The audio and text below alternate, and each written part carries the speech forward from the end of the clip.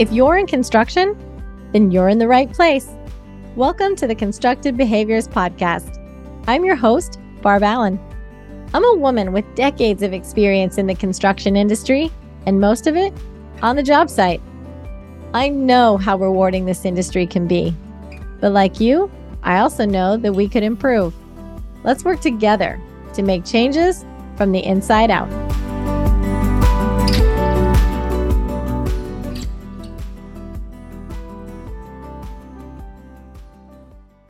Hey guys, this episode is going to be focused on networking, and specifically networking at conferences. Because later this week, I am headed to the annual conference for the National Association of Women in Construction. And in preparation for the conference, I found myself asking all the normal questions that we ask ourselves when we're headed to a conference. What am I going to get out of it? What do I want to get out of it?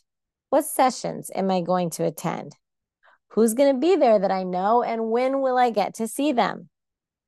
But I also found myself asking a couple of new questions. Who will I meet? And what new connections do I want to make? Previously, I did what many of us do at conferences and spent the majority of my time with people that I know, like, and trust. But in the past year, since leaving corporate and starting my own company, I have experienced the amazing benefits of networking firsthand, and it has moved from something that I might do someday to a top priority. You see, networking has been a journey for me. 10 years ago, I would say I probably didn't even know what networking was, and I know I didn't know what the benefits were associated with it. But in 2014, when I was considering stepping outside of my role as a job site superintendent, someone finally explained the benefits of networking in a way that made me want to step out of my comfort zone and try it. You should know that although I love public speaking, I am not an extrovert. And in fact, the idea of walking up to a complete stranger to introduce myself can tie my stomach up in knots, and sometimes, quite frankly, makes me want to vomit. So how do we change that? 3 things I want to talk about. 1, understand the benefits of networking. 2, learn what networking is and what it isn't. And 3, practice. So let's start with the first, understanding the potential benefits of networking. Personally, I have experienced 4 primary benefits that I want to share with you. The first being meeting new clients. And this could be meeting with someone who can become a client or someone that knows someone that could become a client. Second benefit is future resources. This is meeting someone that could become a resource for your career, for your projects, for your company, or even for you personally. Third benefit is meeting someone who has shared mutual experiences. Someone that can relate and become a sounding board for you. And I think as women in construction, we all know how important that can be for us. But the fourth benefit I want to talk about is the opportunity to help others. And that takes us to number 2, learning what networking is and what it isn't. When I decided I wanted to develop the networking skill set, I was told to read the book Coffee, Lunch, Coffee by Alana Mueller. I think that's how you say her name. And although that book focuses on networking to find a job, my biggest takeaway was that networking is really just developing relationships beyond the transactional, getting to really know someone and creating a mutually beneficial relationship and wanting to help others at least as much as you are wanting something. Networking is not about you. If you are only networking to benefit yourself or your company without a desire to help others beyond the services that you offer, Your connections will be surface level at best. And what good does that do you? So how do you develop mutually beneficial relationships through networking, especially if it is outside of your comfort zone? Practice. And I'm going to share 3 tips that work for me that you can take with you to your next conference. First, set a goal, such as a number of new connections you want to meet or you want to make each day. And for an extrovert, this could be 10 or more. For an introvert who's new to networking, this could be 1. And that's okay.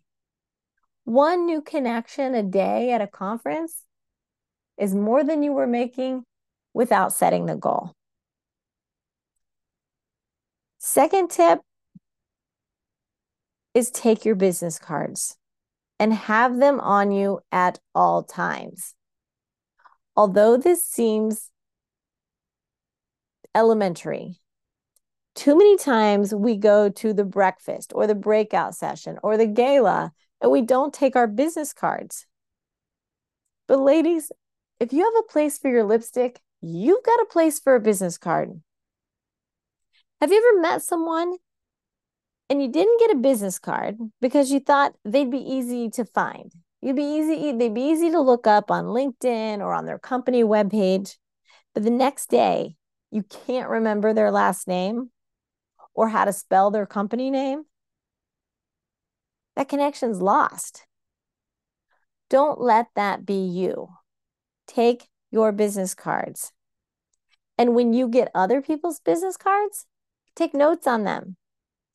Take notes that help you remember who they are and what you learned about them. Connect with them on LinkedIn a few days later, just to say, hey, it was great meeting you at this conference. And when you put them into your contacts, use the notes section of your contacts to set some reminders, such as where you met them or something specific you remember about them that will keep the relationship personal. Keep that personal connection tied to it. Third tip is to remember to focus on your desire to get to know someone, to get to know their story, and to learn what they do. And focus less on what you're trying to sell.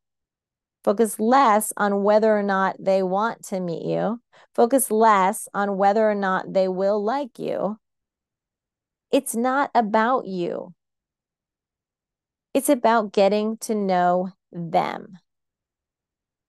I have wasted too many opportunities to make great connections because I was worried someone wouldn't like me. Too much time I have spent sitting at a table alone, staring at my phone so that I appeared busy instead of appearing alone. And too many regrets when I left the room or the conference and I didn't make the connections that I wanted to make, or I didn't go introduce myself to that one particular person. It is important to remember that you are not the only one in the room who is intimidated by networking. Your hello to someone may be exactly what they need to feel more comfortable in the room. But if you just aren't yet comfortable approaching others, at least allow your posture and your body language to show that you are approachable and you're open to conversation so that others will approach you.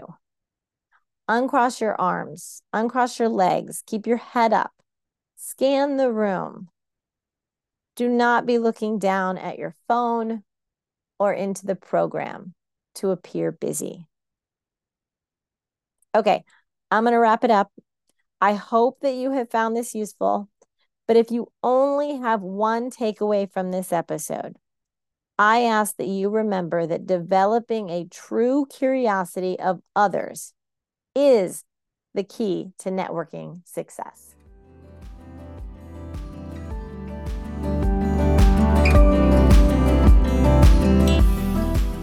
If you know someone that could benefit from this particular episode, then share it with them.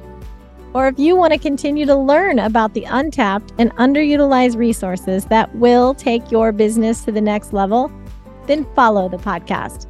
You don't want to miss an episode where we discuss what you needed to hear.